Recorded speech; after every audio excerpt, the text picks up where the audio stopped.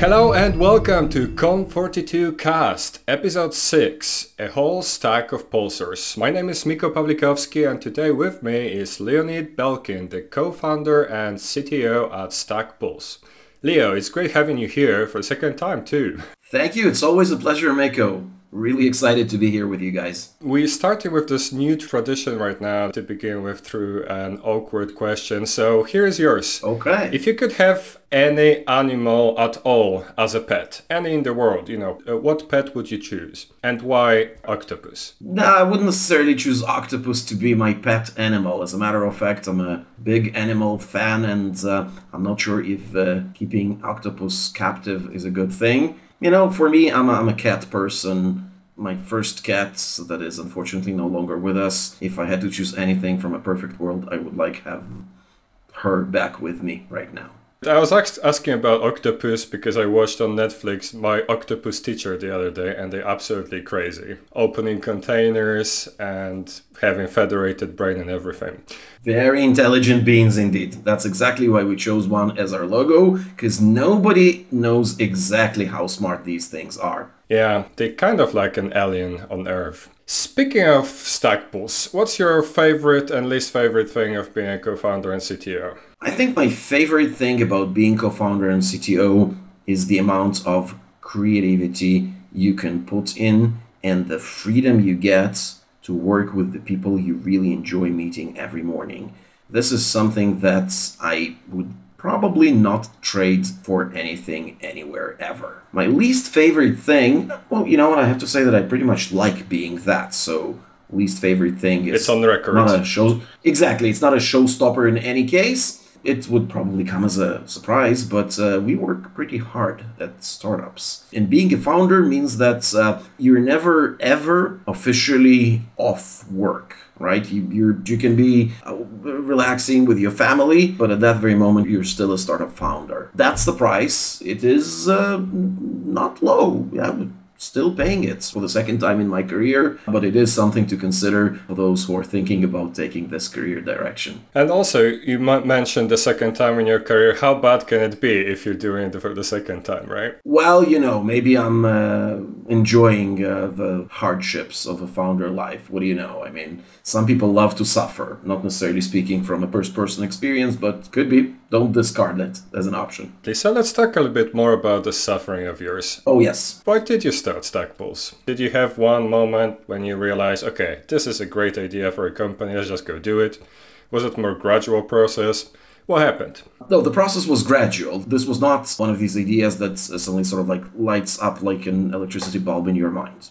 I think this process started, maybe 10, 15 years ago. Wow, actually close to 20. When I first started delivering enterprise-grade software products, right? I'm an enterprise cybersecurity guy. I worked for many, many years for one of the world's largest vendors, Check Point Software Technologies, led a big organization there. While we were investing a lot in building, what was at the time, top-notch security products, I saw that delivering on-premises products to customers and them deploying those products in their environments, them having to face the operational challenges, dealing with it, and so on, always sort of leaves you in a place where you do really the best you can, but then you still operate the product in an environment to which you don't have any visibility, and it always surprises you. And the supportability of these solutions is really difficult. Now, happily, I was not the only one to realize that.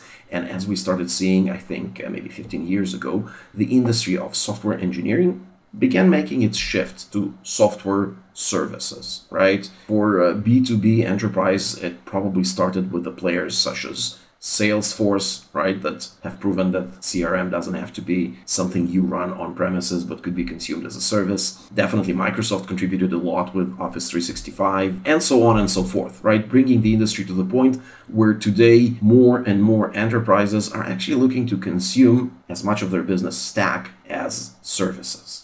Now, that was great and indeed has introduced a lot of improvement on my original hardship and sorrow during those days, which was supporting my products and making sure my customers were actually happy, right? Supporting a service that you operate, you can do a much better job. But, and here's a very significant but, suddenly, when you deliver a service, you become responsible for much, much more than just the business logic that you implemented and provided to somebody, right? Suddenly you become responsible, in many cases even legally liable, for having that service A, operate properly, available with the desired user experience all the time.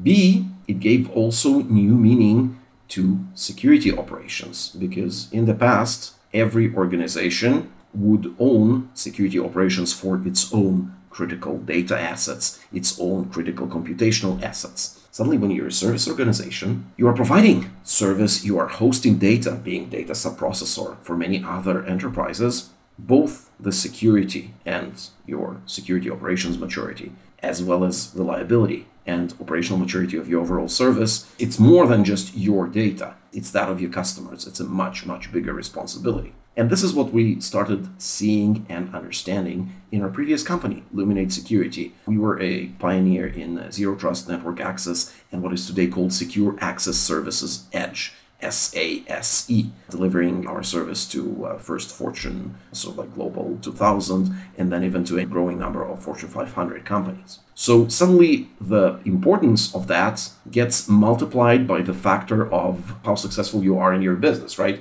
Because the more customers you provide service to, the more data and the more people, companies are relying on you operating your environment securely and efficiently, right? And that's actually what led us to an idea of building Stackpulse, automation and orchestration platform focusing on security and operations teams. Why?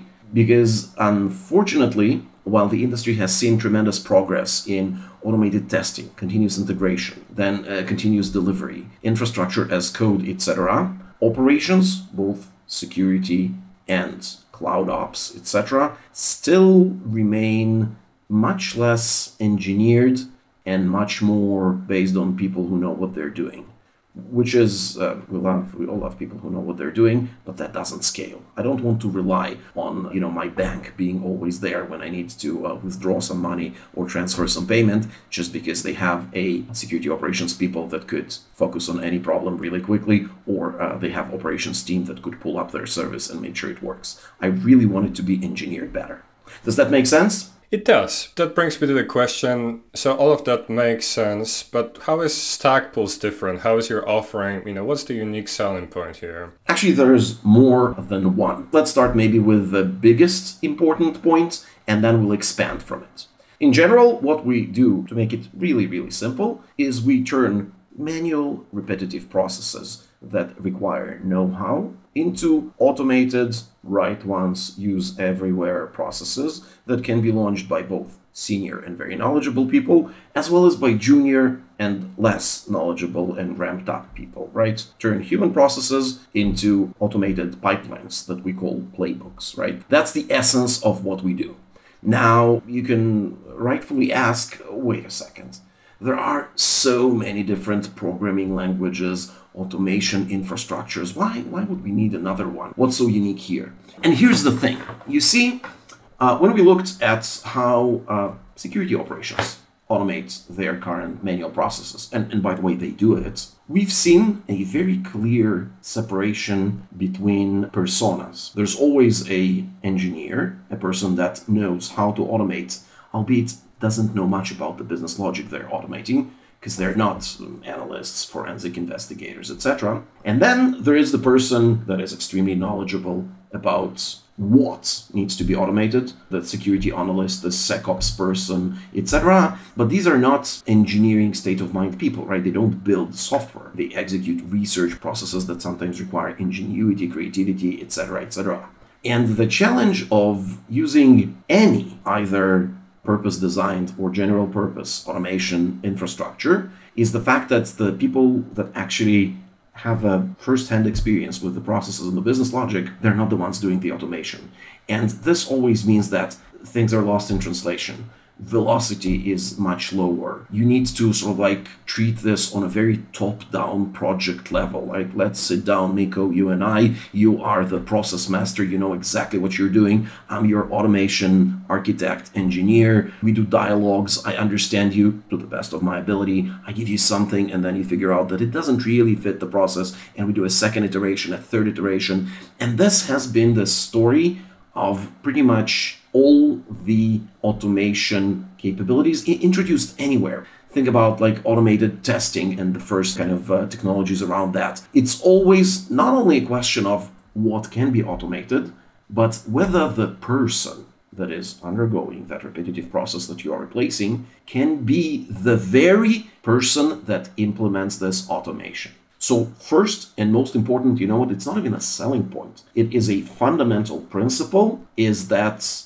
we are delivering something that allows the very people that are exhausted by repeating manual processes, that want to become more efficient, that do this on a day-to-day basis, these are the ones that have to be able to implement this. And it's not that easy. So this is the first selling point. No middleman. You are an owner of a business process. You're doing automation. So far, are you with me? Yeah, so far we're providing easy enough to use tools to automate all of that manual stack so that it can be done by the person who has the knowledge, not someone else who has to implement it for them. Wait, there is more. It's not only about tools that are accessible enough and are easy enough. This is actually a tool that should fit the state of mind of that same person. Let me give you an example from a very different department so that we can all relate to it. The thesis is that you can be doing some kind of process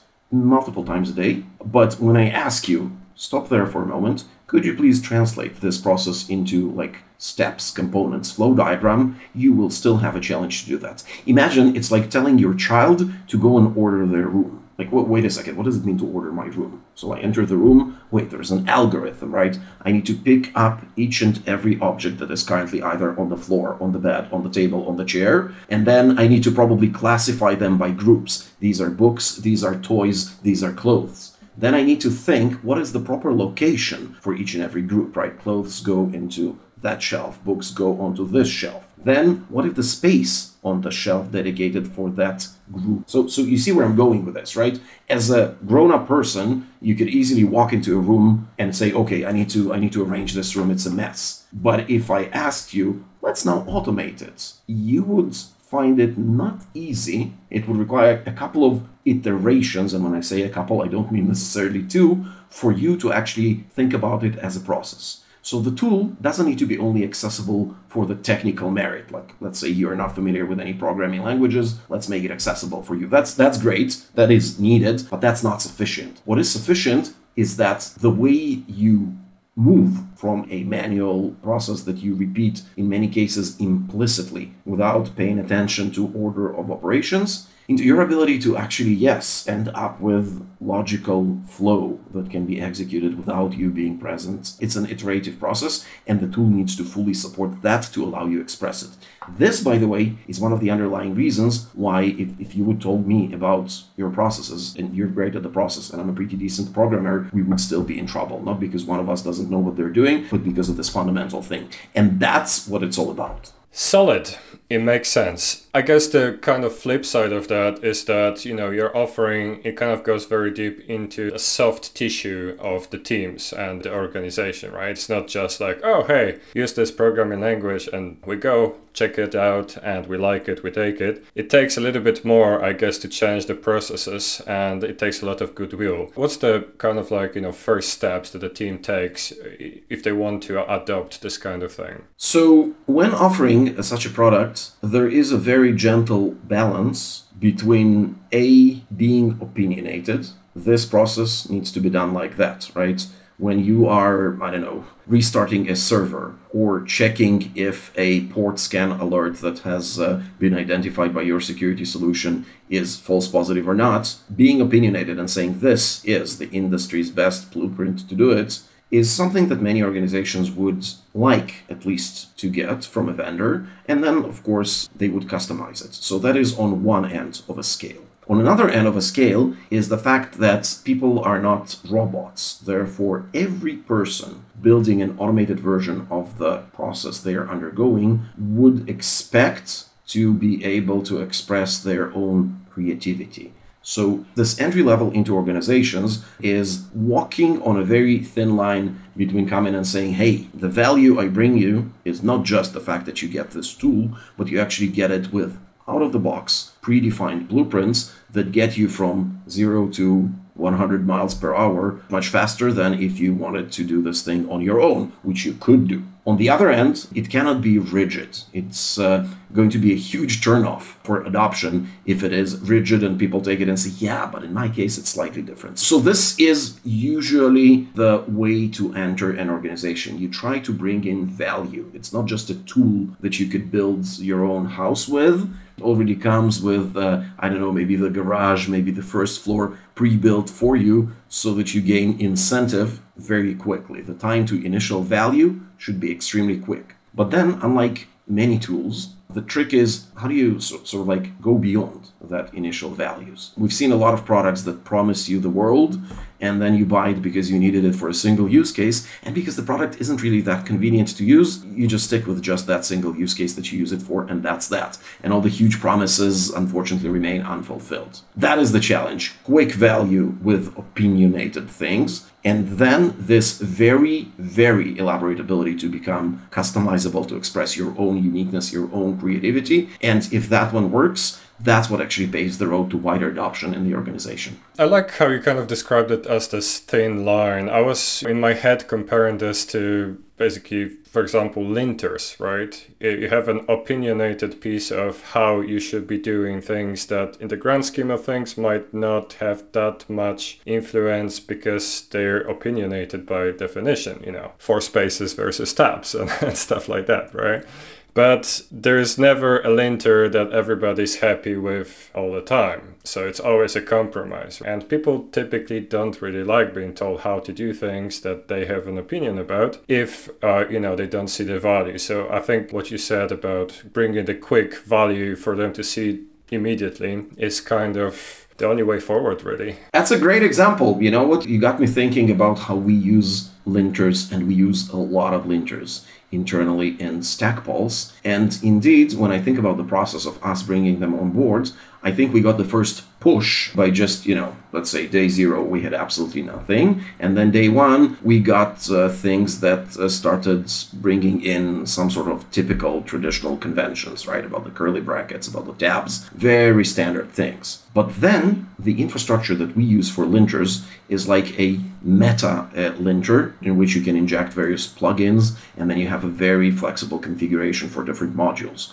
So for instance, we can now, if I want to add an additional linter to all of the hundreds of our modules of code, we just put it in a central configuration, and all the next builds start executing that thing if they're fitting the filter. So today, I think that we are maybe 50-50 when it comes to A, ready-made linters, B, things that are unique to our environment that were important to us, and we implemented it within the same framework. So I think it's a very, very correct analogy where being opinionated gives you a value, but being flexible and allowing to express uniqueness is what keeps you going for the longer term. Definitely. One thing that I noticed when I went onto your website is that you guys talk a lot about reliability, but it appears to be a slightly different definition of reliability than you expect from like a server reliability, basically uptime and stuff like that. How do you define reliability? What does it mean to you in the context of, the processes that we talk about and automating out human error and stuff like that? How do you define it when you say reliability? I think it's a great question, and maybe we could actually extend it, because it's not only reliability,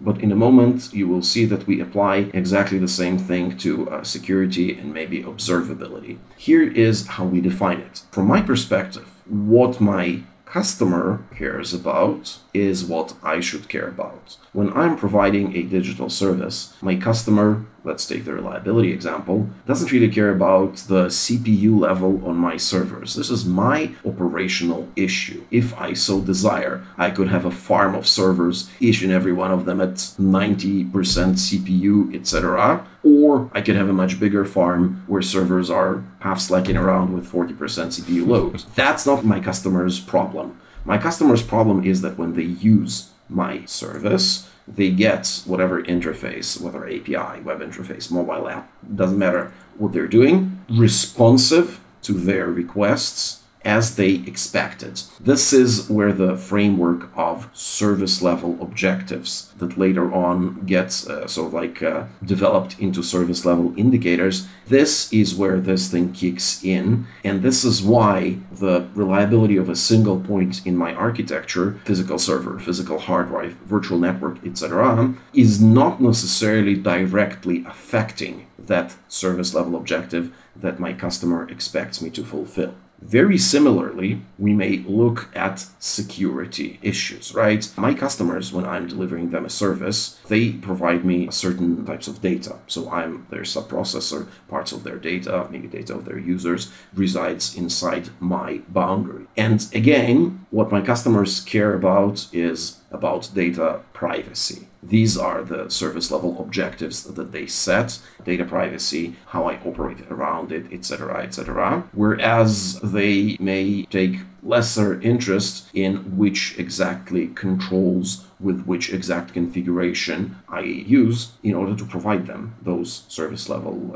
objectives using data privacy. So it's all about what your consumer cares. Right. So basically moving from the operational, indicators that we're so used to actually defining the reliability that makes sense to your client, right? This is what it's about. Absolutely. Let me give you an example. So it comes from one of the companies I worked with very closely. I will not name them, but it's a very popular consumer mobile service. And they had one of their main database services on a downtime for 20 something minutes a couple of months ago. And while, you would say, oh my God, 20 minutes in the middle of a day for a centralized database server, this must have a horrific effect on their users. And the answer is no, because their architecture included caching of the data, lazy updates, and eventually aligned architecture. And that particular outage did not have any effect on their service level objectives.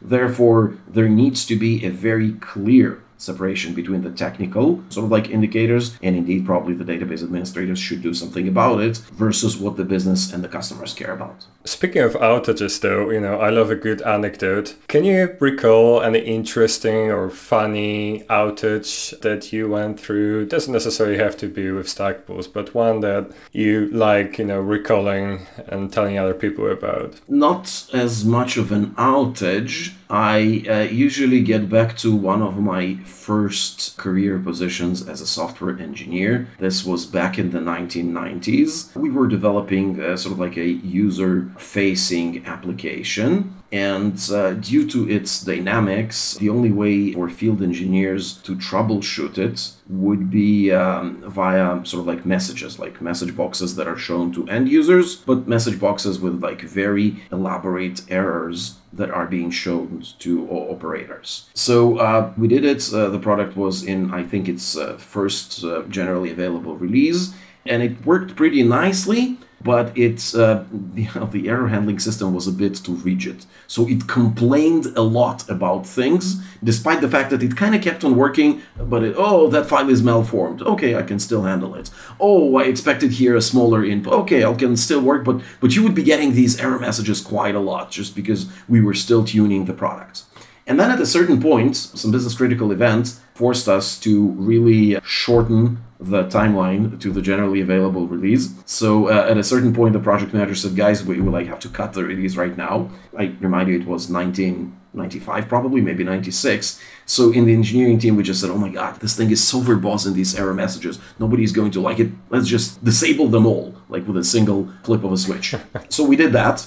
And the response we got about this version. Like, customers were really telling us, guys, this product is the most resilient thing we've ever seen. I mean, you can feed it completely bogus data and it still tries to process it without like erring, without complaining. I mean, sure, nothing good comes out of it, but it like really tries to do its job. So we were like, sure, that's the way we planned it, right? It's all pre-planned, pre-optimized. It is a really fighter process. So yeah, that was not entirely an outage, but definitely not something you would do after thinking about it twice. Then again, the customer is always right, and it ended up having a blast with it. So what do you know? I love how compassionate your clients were. They really appreciated the effort that the app was making. Got a lot. I'm telling you, like we started getting emails saying that we used previous versions of your product and they were a bit snobby. I mean, you feed them something that's a bit wrong, they would start complaining, they would start blocking, and this thing, it just goes on and on and on and really tries no matter what you feed into it.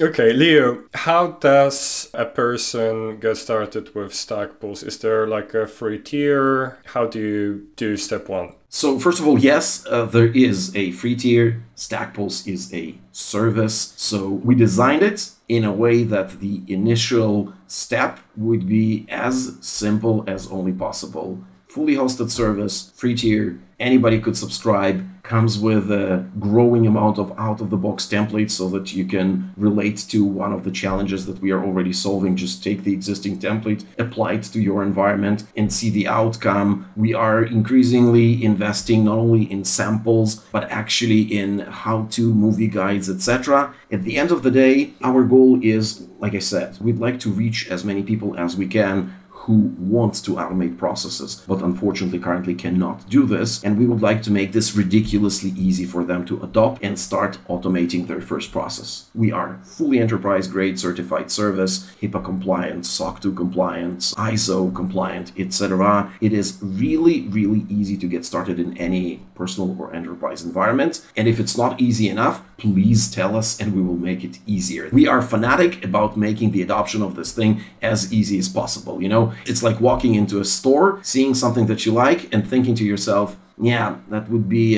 more expensive to leave it here than to just buy it and go home. That's the goal. So, Leo, you did drop a few dates. So I would like you to share a little bit of golden nuggets of wisdom with our audience. So 2 questions. First is, what would be a single highest ROI thing that you did for your tech career? It can be a mindset, it can be a skill, it can be a programming language, something technical. If you were to pick just one and recommend that to our viewers. One day, when I was an R&D team lead, I got approached by one of our resellers. Back in the day, I worked at a company with an indirect sales, and they suggested that I go out to a field and I become a keynote person at a conference that hosts the users of my product. To tell you the truth, I was scared to death, right? Because I'm an engineer. I'm talking to engineers. I'm spending half of my day in front of a keyboard and a screen, and suddenly I need to talk to living people that may be not that happy with my product, etc. It wasn't an easy leap, but it was the most rewarding thing I ever did in my career, changed my life, changed the way I look at things, and so on. For every engineer out there, take every opportunity, seek opportunities if you don't have them, to work directly with the users of whatever you're building. It is going to change your life. I have absolutely no doubt about it. Full refund guaranteed if some people are not satisfied. Okay, and the question number 2, a lot of our audience still has the decisions to make with regards to their career. Like, if you were to talk to, let's say, a student or even a kid who looks at your LinkedIn and they say, okay, this is very impressive, I would like to be like this guy when I grow up. What would be your advice to them? First of all, my advice would never be trying to be like someone. I sincerely believe that the key to becoming really exceptional at what you do is in finding one thing that you are so passionate about